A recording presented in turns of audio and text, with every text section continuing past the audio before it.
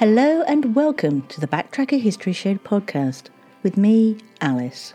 Join me as I go delving through the archives to find out more about the people, places and events from the past.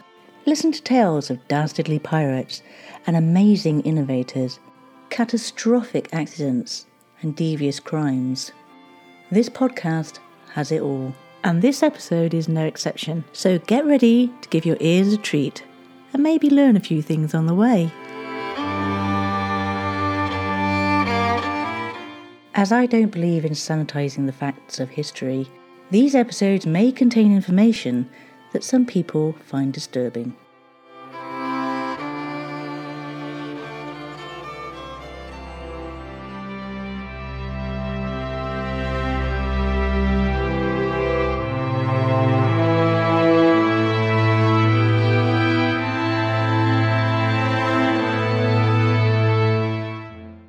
Most of the events we're talking about today occurred in the year 1909.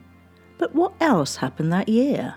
Well, on the 11th of April, coming into effect was the Children's Act of 1908, which was established to have a separate juvenile court for 10 to 16-year-olds, abolishing the use of custody for under 14s and hanging for under 16s, introducing the registration of foster parents and restricting access for under 16s to cigarettes and alcohol. On June the 9th, Alice Hewler Ramsey, a 22-year-old housewife from Hackensack, New Jersey, became the first woman to drive across the United States in a Maxwell 30. She drove 3,800 miles from Manhattan to San Francisco in 59 days. On the 26th of June, Edward VII and Queen Alexandra opened the Victoria and Albert Museum, one of my favourite places, which was designed by Aston Webb. On the 17th of September, militant suffragette Mabel Capper is among the first to suffer force feeding while on hunger strike at Winson Green Prison in Birmingham. On the 4th of December, the University of Bristol is founded and receives its royal charter. And on December the 7th, inventor Leo Baekeland patents the first thermosetting plastic, Bakelite, sparking the birth of the plastics industry.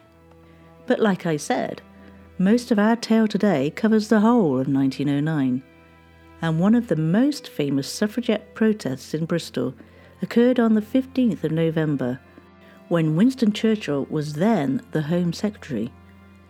He was the one who agreed on the decision to force-feed suffragettes when they were doing a hunger strike, as he didn't want them to become martyrs to the cause. Anyway, it was a Saturday afternoon on the 15th of November, and Churchill and his wife were at Bristol's Templemead train station. They had been invited by Bristol North MP and Cabinet Minister Augustine Birrell to speak at a meeting for the Anchor Society at Colston Hall, now called Bristol Beacon.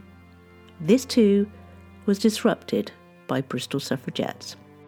As Churchill got nearer the carriage, a cordon of practically the whole police force formed a protective cordon around him, yet one suffragette managed to get through. Miss Teresa Garnett of Leeds broke through screaming and struck Churchill over the head with a whip.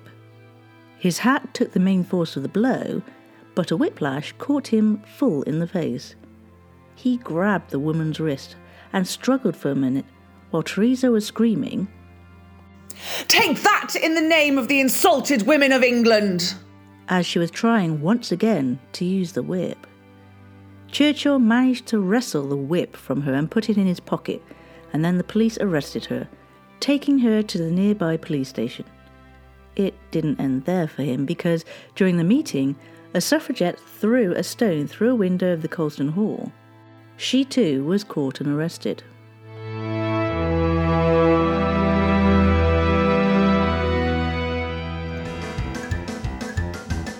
Word of the week. This week it's a very, very rare word, and I give you statistiction, which is to say all that is required, and like I said, there are only a few recorded references of this word. I'll say no more.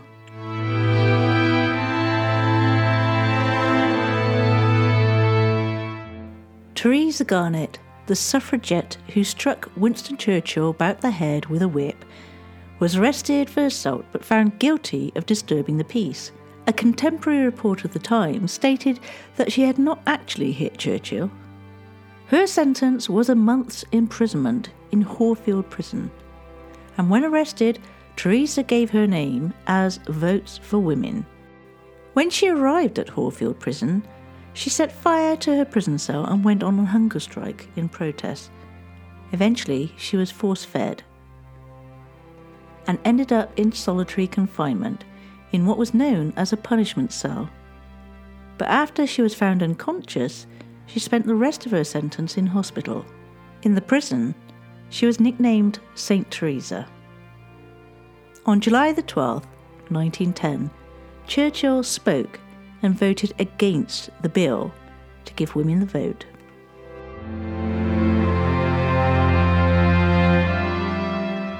Before the whipping incident with Churchill, Theresa chained herself to a statue in the central lobby of the House of Commons in April of that year, as a protest against a new law that penalised anyone found guilty of disorderly conduct in the Palace of Westminster while Parliament was in session.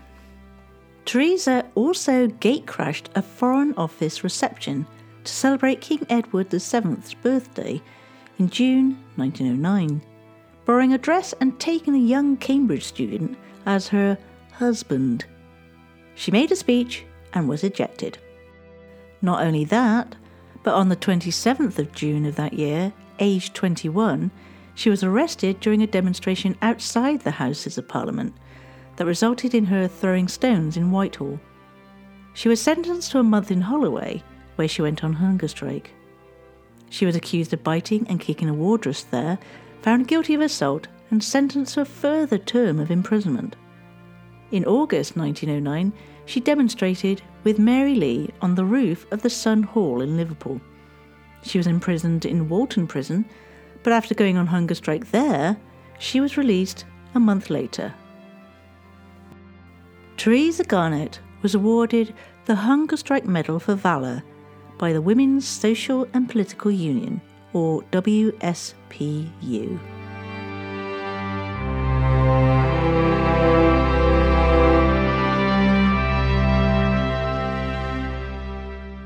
After spending a year showing her determination and grit to the cause, Theresa became a WSPU organiser in Camberwell in 1910. However, she disagreed with the arson campaign and left the movement. During the First World War, Theresa worked as a sister at the Royal London Hospital. This included a spell on the Western Front in France. After the war, she joined the Suffragette Fellowship, founded in 1926, to bring former suffragettes together, and the Women's Freedom League was born. She was also a member of the 6 Point Group, founded in 1921 by Margaret Haig to work for women's equality. Theresa Garnett started her life in Leeds in 1888. Her mother died in the West Riding Pauper Lunatic Asylum when Theresa was only a baby. She was brought up by her paternal grandparents and educated at a convent school. She later became a teacher, joining the WSPU after hearing Adela Pankhurst speak. Theresa died in 1966, practically penniless.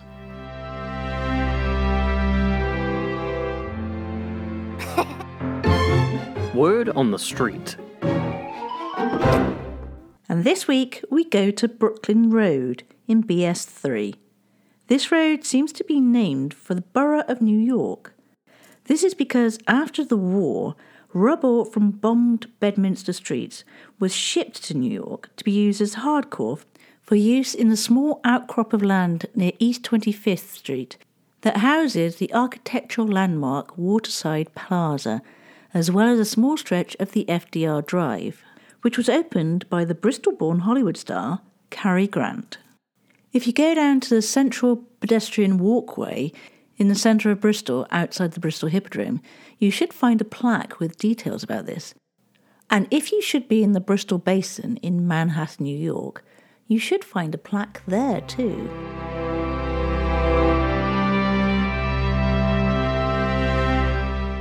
On 12th of November 1909, a post office in Small Street was attacked and many windows broken, as stones were thrown by nurse Ellen Wines Pittman, aged 52, who lived at 15 Lee Road South in Clifton.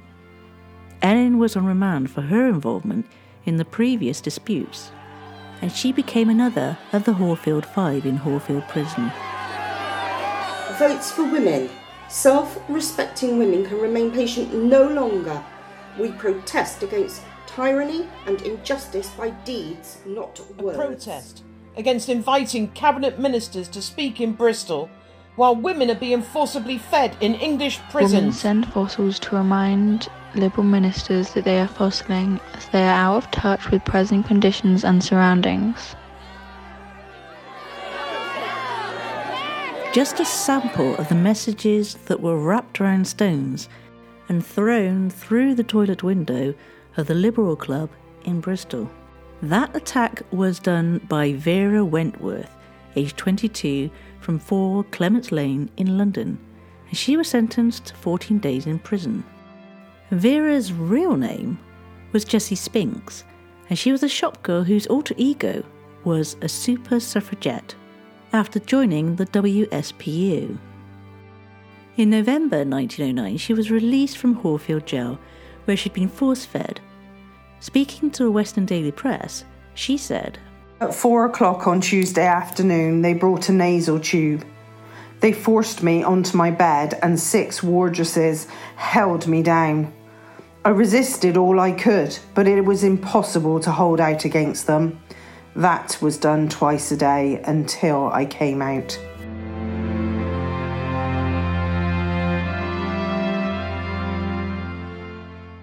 After it was discovered that Mary Sophia Allen and Jessie Laws broke windows at the Board of Trade office in Bristol, it became obvious that this was a carefully planned and coordinated attack, as the local headquarters of the Women's Social and Political Union in Queen's Road had young members ready with typewritten details, including what exactly was written in the notes on the stones, so that reporters had everything they needed to write up their side of the story. When Mary Sophia Allen broke the windows of the Board of Trade office in Bristol, it became her 3rd offence, and she was sent to Horfield Prison. Mary had heard Annie Kenney talk in 1909, and this spurred her into action. Just weeks later, she was in prison for militancy, enduring hunger strike and 3 rounds of forced feeding. While set to work in jail mending men's shirts, Mary took the opportunity to embroider the words "Votes for Women" into the shirt tails.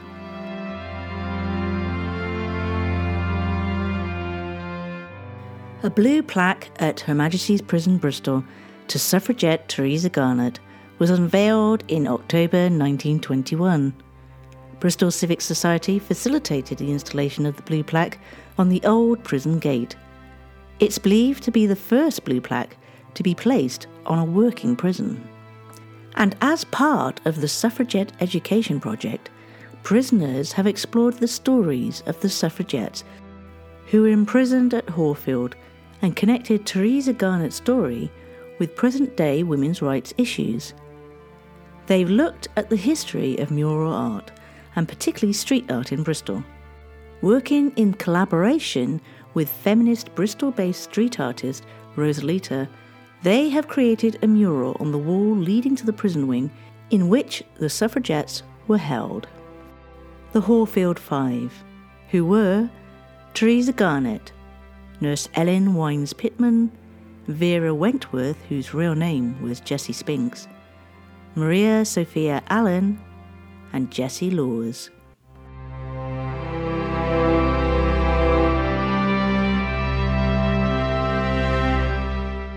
Although it can safely be said that 1909 was a very active year in Bristol for the suffragettes, it didn't end there.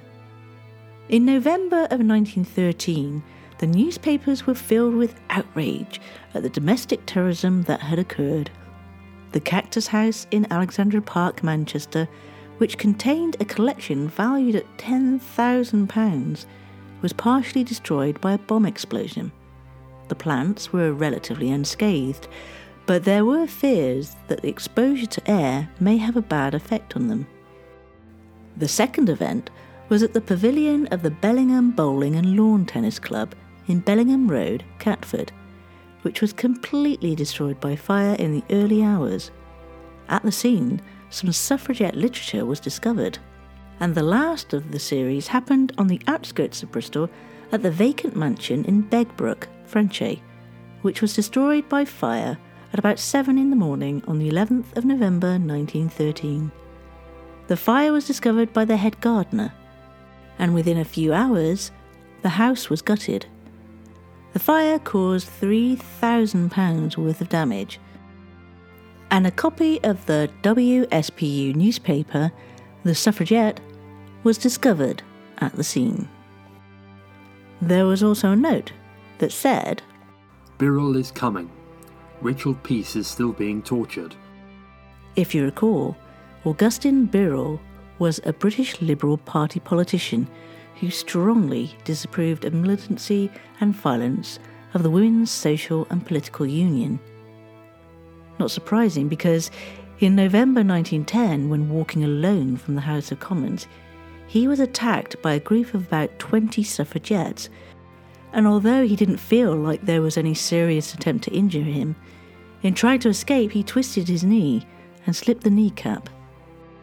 Rachel Peace, mentioned in the note, whose real name was Florence Jane Short, was a British feminist and suffragette who was imprisoned and force-fed 3 times a day after being convicted for window breaking at Baldock and Hitchin post offices, and again for breaking windows at an estate agent's in Pall Mall. She suffered terribly while serving her prison sentence, and the constant force-feeding caused her to lose her reason, as she said. On her release from prison, she spent the rest of her life in and out of various lunatic asylums, paid for by Lady Constance Bulwer-Lytton, who herself was an influential British suffragette activist, writer, speaker, and campaigner for prison reform, votes for women, and birth control. She was also no stranger to the horrors of being force-fed, because when she was in prison, she used the name Jane Wharton to avoid receiving special treatment, because she was the daughter of a viceroy and the sister of a member of the House of Lords. While imprisoned in Holloway during March 1909, Lytton used a piece of broken enamel from a hairpin to carve the letter V into the flesh of her breast, placed exactly over the heart. V for Votes for Women. Lytton died on the 2nd of May 1923, and it's thought that her heart attack, stroke and early death at the age of only 54 have been attributed in part to the trauma of her hunger strike and force-feeding by the prison authorities. It's worth pointing out that during this period in history, whenever there was any form of deliberate destruction, the suffragettes were blamed. However, it was very easy to frame the militants, and there were causes of arson attacks where suffragette literature was deliberately planted by the guilty parties, who were usually after the insurance money.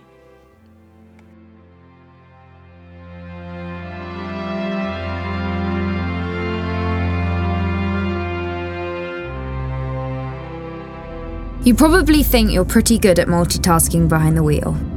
I mean, you have to multitask to drive. So what's wrong with checking your phone? The thing is, your brain simply doesn't work that way. Even a quick look at a message or firing off a quick reply affects your concentration and makes you less able to react to hazards. If you use a mobile phone while driving, you're 4 times more likely to crash. Think. Put your phone away.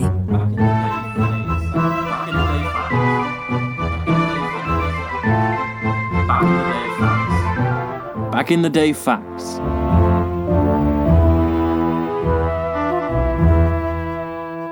And this week, my friends, we start off with the 23rd of April, 1516, when Duke Wilhelm IV of Bavaria endorses the German beer purity law and adds to its standards for the sale of beer in Bavaria, ensuring beer is only brewed from 3 ingredients: water, malt and hops.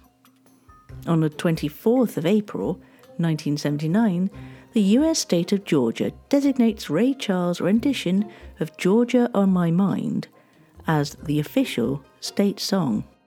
On the 25th of April 1719, Daniel Defoe publishes Robinson Crusoe, regarded as the first English novel.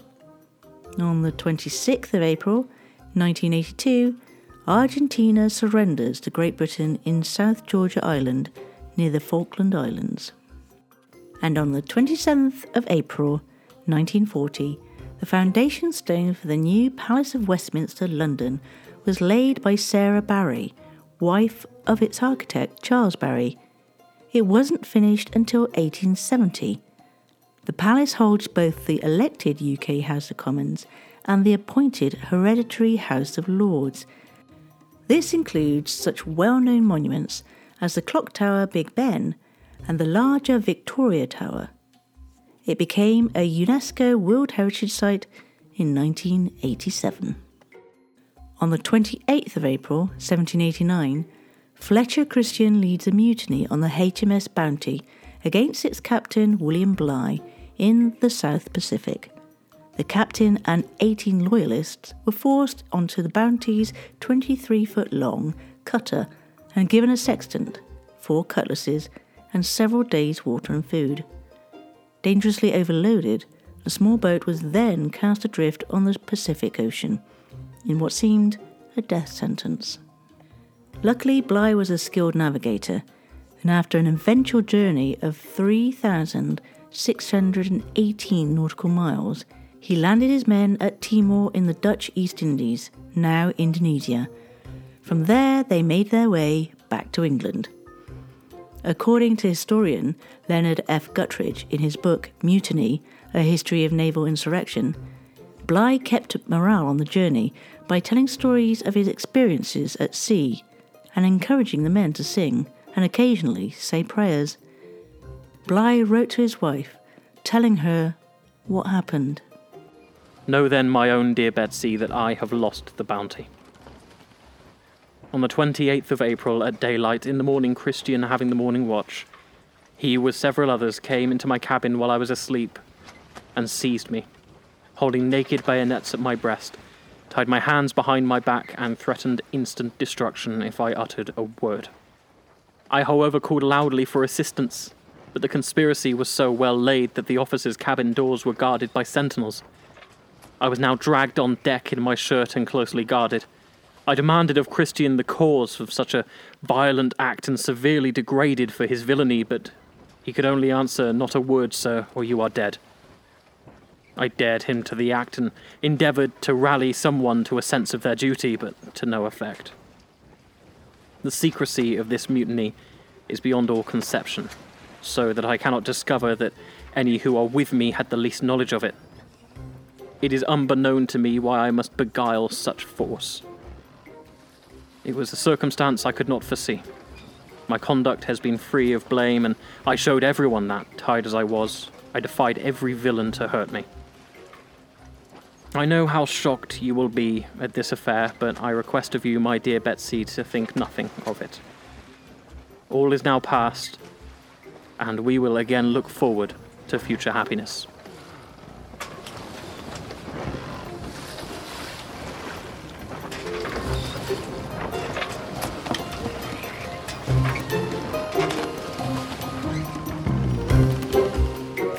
And now, my friends, it's time for me to leave you.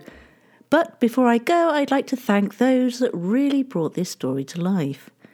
And this week, we have Sam Roberts, Carrie Ball, Andrea Reed, Heidi Cable-Smith, Molly Jeffries, and Joe Wilson from St. Stephen's Drama Group in Bristol.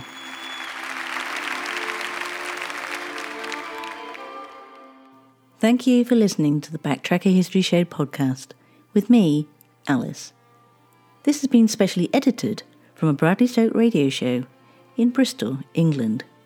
And if you liked it, please leave a rating and maybe a comment. And if you'd like to support the show with a donation, however small, you can go to ko-fi.com, spelt Ko-fi. And if you're interested in buying merchandise featuring the show's logo, then pop over to tpublic.com, where you'll find lots of things to choose from. And if you want to get in touch with me, it's perfectly easy. You'll be able to find me on Twitter or Facebook by looking for @BacktrackerUK with a capital B, a capital T and a capital UK, or you can email me direct at info@backtracker.co.uk. So until next time, guys, take care and look after each other.